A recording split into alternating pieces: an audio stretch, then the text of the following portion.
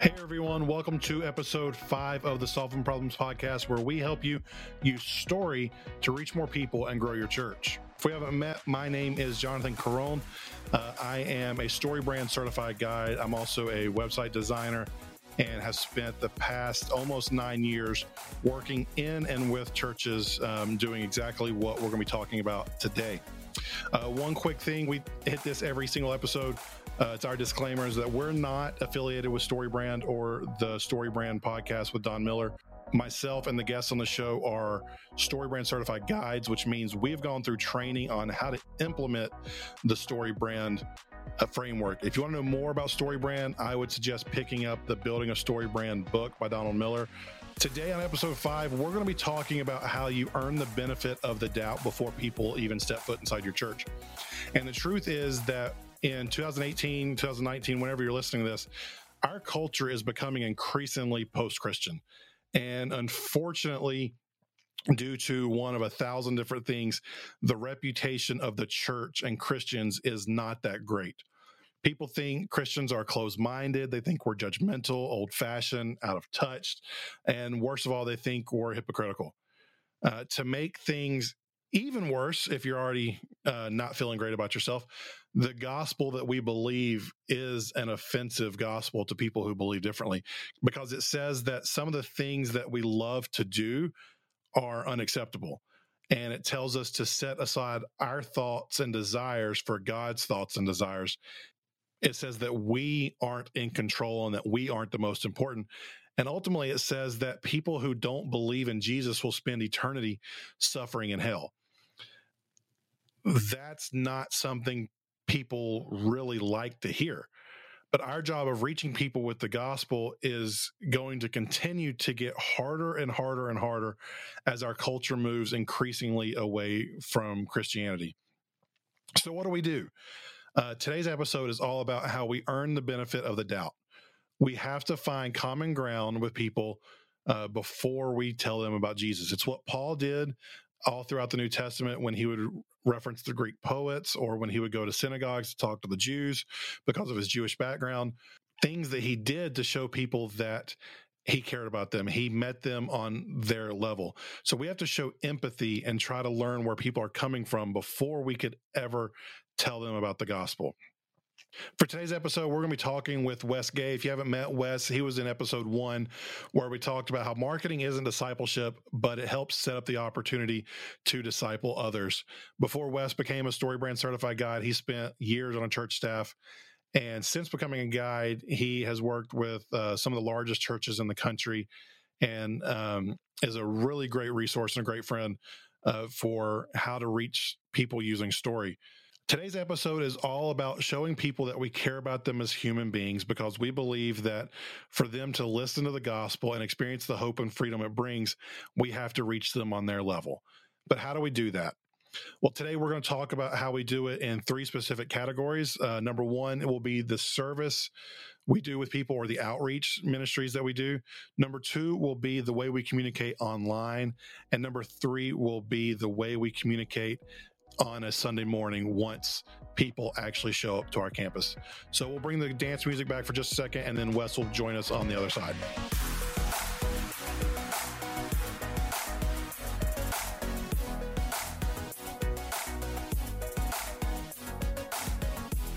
Hey, Wes is with us now. Wes, go ahead and say hey to everybody. Hey, everybody. Today we're talking about how to earn the benefit of the doubt with people before they ever step foot inside our church. So the first piece of that, Wes, what does it look like to show empathy in our outreach ministries and in our missions? Well, I think we first have to identify what empathy even is, right? I mean, empathy is really letting somebody know that you understand, you understand them and what they're going through, and you empathize with where they're at.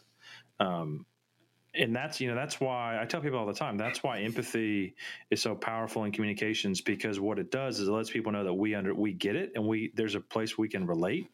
And, empathy is why we have the friends that we do. because we pick people who we feel like get us. The people who are closest to us are people that we really feel like get and understand us. So we want empathy. We look for empathy. We want people to just really feel like they see us, they understand us for who we really are, and not who they think we are, but who we actually are. So when it comes to service and outreach, I think one of the ways you can do it is not talk about yourself. I worked at a church a few years ago, and there was a couple of small groups, adult small groups, that loved outreach projects. And they were coming from a good place in terms of they really wanted to help people. The problem was they were kind of old school, and they also saw outreach as marketing. They were passing out flyers to everybody about our church. It's like, nobody needs a flyer. They're all looking for a trash can now. Like, that felt too much like marketing. Right. It didn't really feel like they understood. And a lot of times what we want to do is we want to do events, or we want to do outreach and marketing that makes us feel good about ourselves. Hey, we showed the Jesus film to people in government housing. Like, that's offensive. They don't want to see the Jesus film. That's not going to help them. Or that same church, though, we did an event one time where it was designed for people in need in the community. And we had a guy in our church, it was around Christmas. We had a guy in our church who was a legit Santa during the year, or during Christmas. You can hire him for different stuff.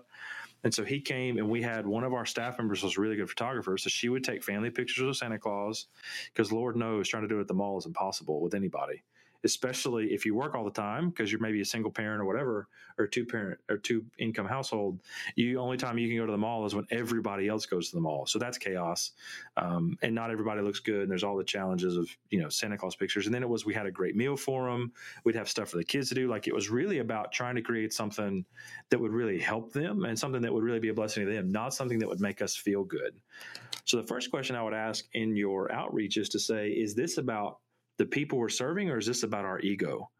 I several years ago, for a while, worked for a random thrift store that provided about 80% of the annual budget for a homeless shelter in town. And I remember, part of the deal, if you're staying at the shelter, was if you didn't have a job, you had to come in and work 3 days a week. And so I got to know a lot of these people really well, and they all dreaded Christmas, because they would tell me stories like, literally one day a church decided they thought it would be really good to go to the homeless shelter and make ornaments with the people at the shelter, which is fine for kids. But you're talking about grown adults. Like, not everybody there had kids. And it was like, they're thinking grown men in their 30s, 40s, and 50s are going to make an ornament and decorate a Christmas tree. They all thought it was dumb. I thought it was dumb. And then they would come in, and it was really all, and you know what? I think it was a Saturday. And I remember thinking, I bet that church on Sunday morning is going to just proclaim their goodness of how much they serve those homeless people. It's like, they don't need that. They need a ride to a job interview. They need somebody to help them pick out a suit at a thrift store or at somewhere to help them get dressed for it. Like, they need that. They don't need to decorate a Christmas tree and make ornaments. They're adults. Like, that doesn't help them.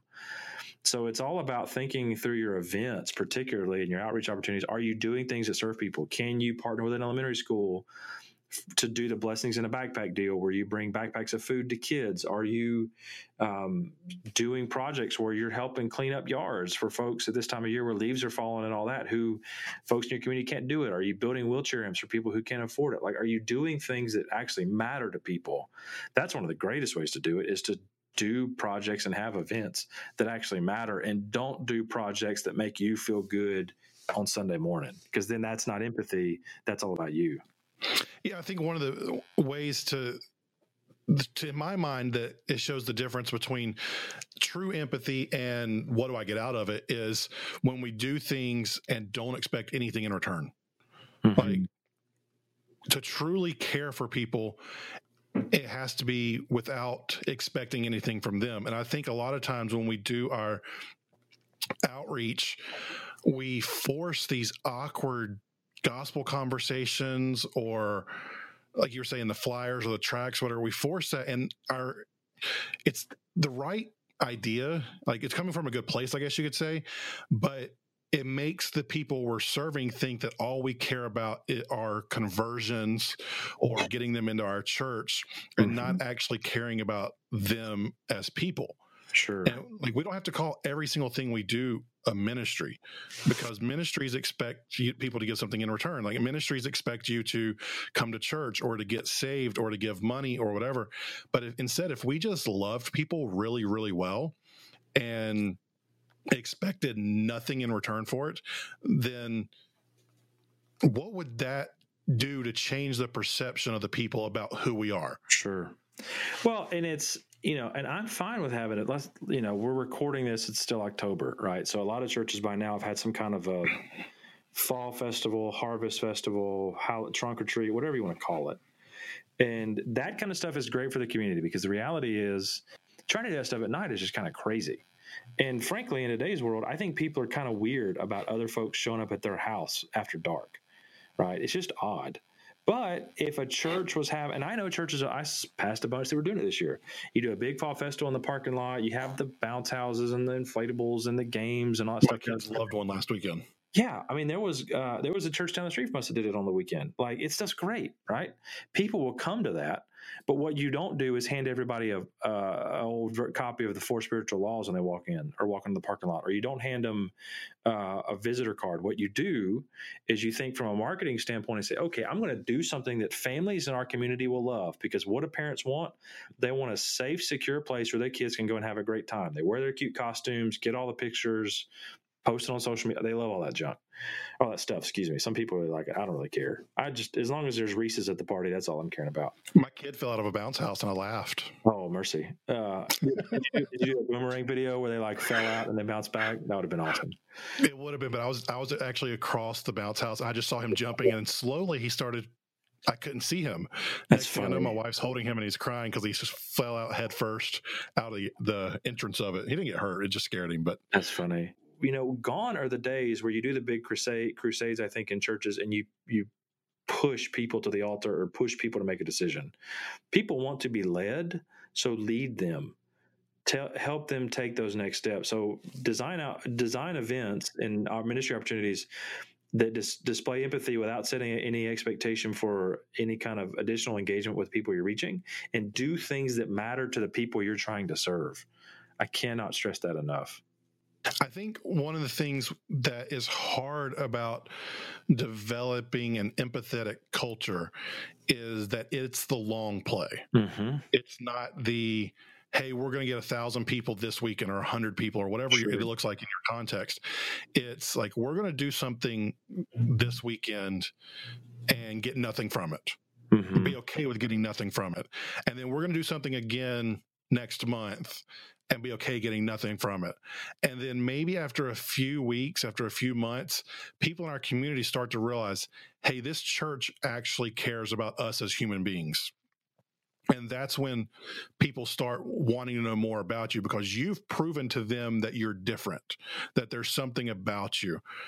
My church, one of the things that really drew us there is we do free oil changes for single moms, widows, and military wives every couple months. It's just one of the small groups at our church. That's what they do every couple months, is they put that together. They even have done like haircuts and pampering of the women as their oil gets changed. Just because we know that people in that situation probably aren't thinking about oil changes or have the time to go down and get it done. So that's our way of serving them. And what has happened with that, our church is 3 years old. Throughout the past couple of years, like, people have started coming to the church because of that. Mm-hmm. And it wasn't like we went and did these big elaborate things. It's just, we served them really well and got to know them and just wanted them to know that, hey, we love you. And over time, that has built into a culture where people in those areas relate our church, not with the judgmental Christian, not with the outdated thing that other people think. They relate us with, hey, these people actually live what they say they live. Mm-hmm. Yeah, it's about a consistent. We're in a world, churches kind of live in the world of the splash, right? It's like every Sunday we're trying to make a big splash. But the churches, I think, that really not only grow numerically, but grow in terms of depth and discipleship and all that are ones that take a little bit longer look and don't look Sunday to Sunday, but look month to month, year to year, and say, what can we intentionally do to continue serving people, to continue reaching people, continue doing things that are actually going to make a difference in people's lives, not things that we can brag about. And we've got to stop the stuff that we brag about for ourselves about how great it was, because the reality is it's going to do more harm than good in the long run. And I understand the need for trackable things to go in your annual report to motivate people to give so that you can continue to do these things. Mm-hmm. I know that that's not your motivation of doing events, but at the end of the day, the church administrator's coming back to you as a communications director, as a pastor or whatever, saying, hey, we need stories so that we can encourage people so that they can continue to give because we need to make our budget. Mm-hmm. So I get that that's a piece of it, and I get that Sunday's coming as well. Each week, that's the hard thing about the church, is that each week we have multiple events that we have to do as part of our rhythm. So to think about the long game is a paradigm shift that is really hard for the typical pastor, communications director, staff member, whatever your role is listening to this.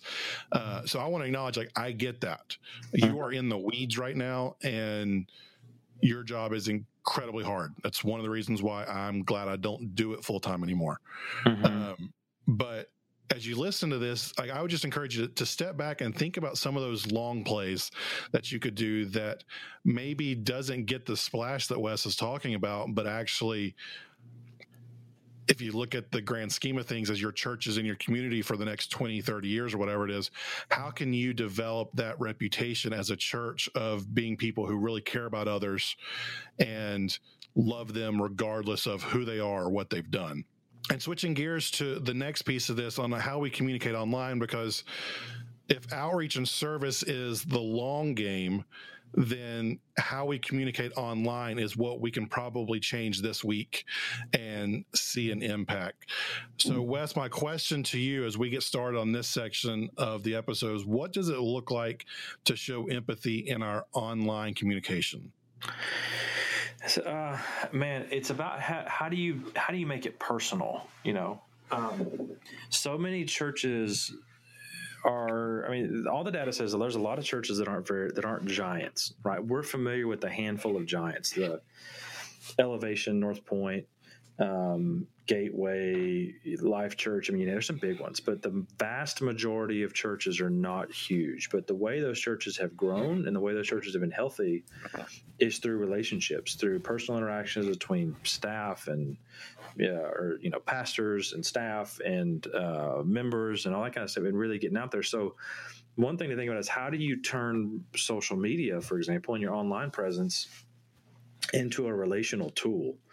And so I think about one thing I think could happen a lot more that churches could do pretty easily is something like a Facebook Live, where your senior pastor, youth pastor, whoever it is, just gets on and says, hey, for the next 15 minutes, I'm just going to talk through something I'm learning and it's been kind of getting at me recently. I'm preparing to teach on this on Sunday or Wednesday night for our students or whatever, something I've really been learning and something I've been challenged by, and just those kinds of things, pulling the curtain back a bit and letting people know what you're learning, how you're growing, how you're developing, and showing what's happening in your own life makes a huge difference. It's making your staff and your leadership and your pastors feel accessible and feel human and talk about what they're learning and where they're growing. That's one of the biggest ways I think you could do it. On your website, that was all social media. On your website, it's use more casual language than you're probably accustomed to. I know, Jonathan, you've talked about before, and you and I have talked about another, offline, about the need for content, particularly the language on your website, to be focused on what the potential reader is going to want to know. So be a little more casual. Acknowledge people's anxieties about going to church. Maybe they have a bad background in church. Maybe they've had bad experiences with Christians. Whatever it is, acknowledge those anxieties. Sometimes by just acknowledging what's already there can bring a huge sense of relief to the people you're trying to reach. And then it lets people know, hey, they really get it. Like, they understand. They really do understand me and what I'm looking for, or they understand me and some of my hesitations about this. Doing that kind of stuff makes a huge difference. again, it goes back to the idea, like, we want to let people know we understand what they're going through and that we care about them enough to walk them through it. Next spring, I'm actually going to do either 1 or 2 episodes on what's called the curse of knowledge. And it's the idea there's so many things that we do that because we're in it every day, or because we've been in church our entire life, that we just assume everybody else knows. But if someone isn't in church or hasn't been in church in forever, they don't know what to expect. So walking into a church building, to a church service, is going to be super awkward. So on your what to expect page, having something as simple as, hey, we know coming to a new church is awkward. We're going to do, and then just spell out exactly what the service looks like. When you get here, you can check your kids in. Once service starts, we'll do 3 or 4 songs. We'll have a time of announcements where church members will give an offering. You're not expected to do that. And then we'll hear a 30 to 40 minute sermon or teaching. I would even use teaching, not sermon, from our pastor. And then we'll close with a reflective song before leaving out for the week. You've taken down all the barriers, because now walking in, someone knows exactly what to expect for the service. It's letting them know you're not going to single them out when you get there. One thing that one of the churches I work with, they've done is they've put an agreement plan. We're working through it right now, but basically the 3 things that they're putting in their agreement plan is, we're not going to make you feel guilty for being far from God. We're not going to pretend, and we don't expect you to either. And we'll meet you where you are, because we believe God will meet you there too. And that right there tells someone, okay, they're not going to judge me for being different. They, like Wes was saying a few minutes ago, they're real people going through real things. So I think the big thing with communicating online is letting people know you understand where they're coming from, whether it's pulling back the curtain. I've always said that in social media, pull back the curtain as much as you can, let people know you're real, and then let them know you know what they're going through. The hard thing about being on church staff, and this is a soapbox I could get onto, so I'm going to try to say it really quickly. Our world when we're on church staff is 1,000% different than the people we're trying to reach. The people you're trying to reach think about church for the 1 hour they're there on Sunday, and maybe the night before as they go to bed, and figure out what time they have to wake up on Sunday morning. That's all they're thinking about it. And so we don't, as church staff people, we don't understand what the anxiety that they're going through, that the weirdness of it. We're going to move on to the next little piece of this, and that is our Sunday service. We touched on a little bit there, but what does it look like to show empathy in our Sunday service? So people have decided they're going to take a chance on us. They're going to show up on a Sunday morning. How can we show that we love them and understand where they're coming from once they get there on a Sunday morning?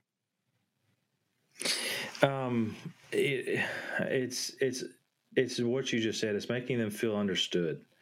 It's not trying to project anything on them, and not trying to make the conversation about you. We visited a church in the area back in the summer, and literally the first 2 people I spoke with is the preschool director, and then I guess one of the check-in volunteers or whatever. And our youngest at the time wasn't really a huge fan of new people. It took him a while to warm up to folks. He was losing his mind, man. He just wasn't having it. And so we're there trying to get him settled so we can go into the service. And my wife's in there with him in the room trying to get him situated.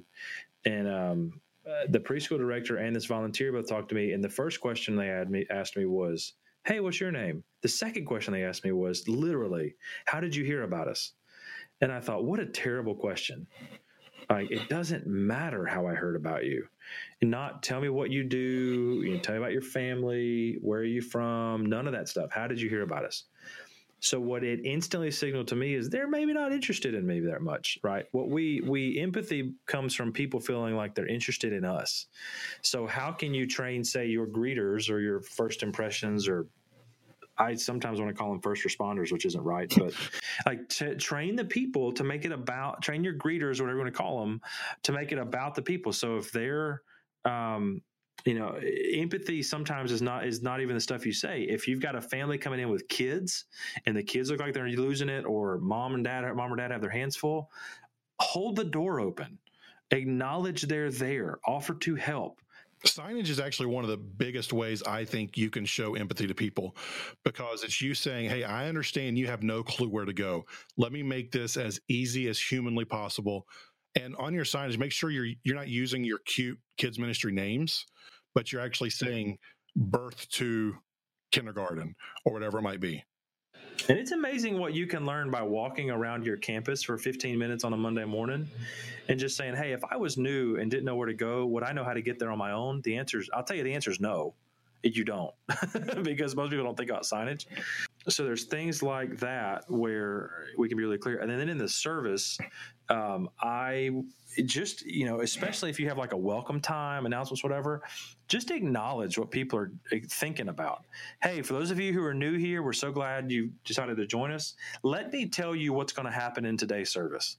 When I worked for a nonprofit down in Orlando, I've never heard a church do that, honestly. I was at a church who did it. And so they always had an opening song, and then they'd have somebody, not the senior pastor, but somebody else come up and say, hey, I'm Wes. I'm one of the pastors here. So glad you could make it this morning.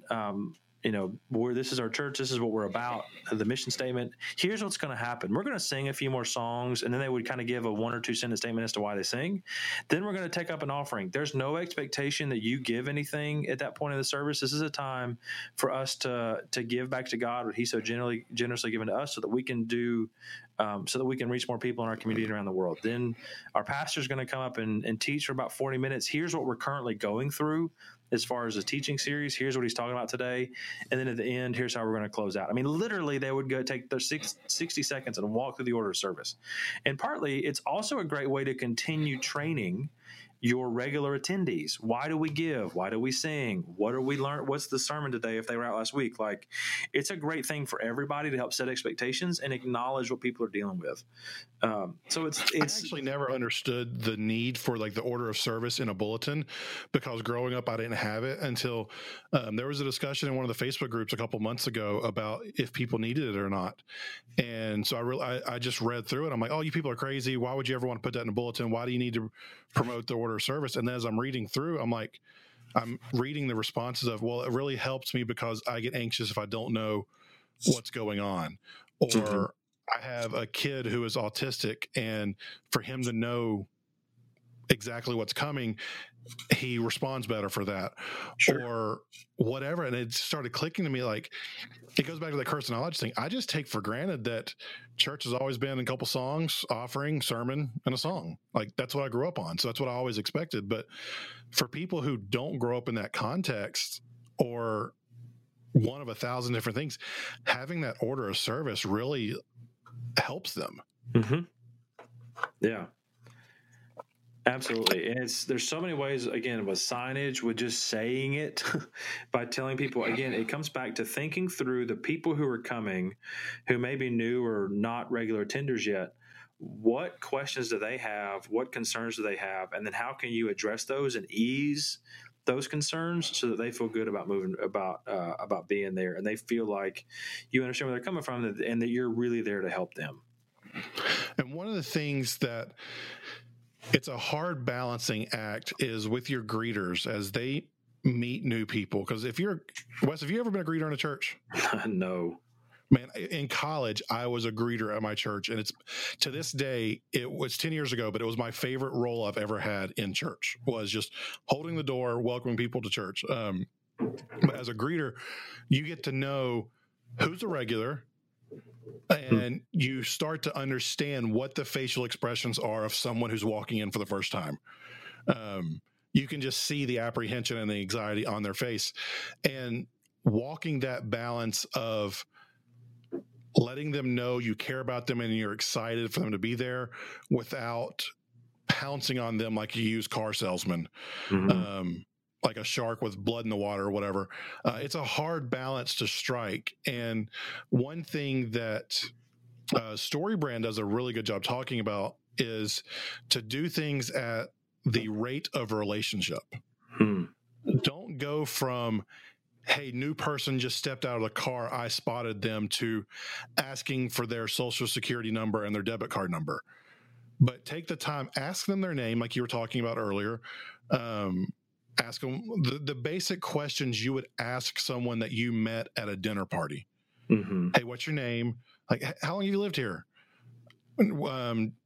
Those basic things. Don't get into the weeds of like super personal questions unless they open up and the conversation goes there. But try to be friendly without being overbearing, and ask a couple questions to help find what they need. So, hey, how old are your kids? Oh, they're 4 and 7. Oh, well, okay, cool. So when you get in the building, you'll take a left when you first get in. You'll see a sign that says this, but you'll take a left, and our kids check in for our 4 to 7-year-olds is over to the left, and they'll be able to help you with everything there. You've just solved their problem without them even telling you, hey, I don't know where to go. Once you get on campus, those are the 3 things that you need to do to show empathy. You need to have signage that tells people where to go, greeters who know how to interact with people at the rate of a relationship and not come across too aggressive, and you need to be able to tell people what they can expect during the weekend service. That is it for episode 5. We ran long with Wes, so no quick tip with Kyler this week. Kyler will actually be in with us all episode next week. So make sure to subscribe to us on Apple Podcasts, Spotify, or Google Play. Go ahead and rate and review us as well. If you have any questions, you can reach out on Twitter at Jonathan_Carone or at our website, solvingproblemspodcast.com. But that's it for this week. We will see you next week.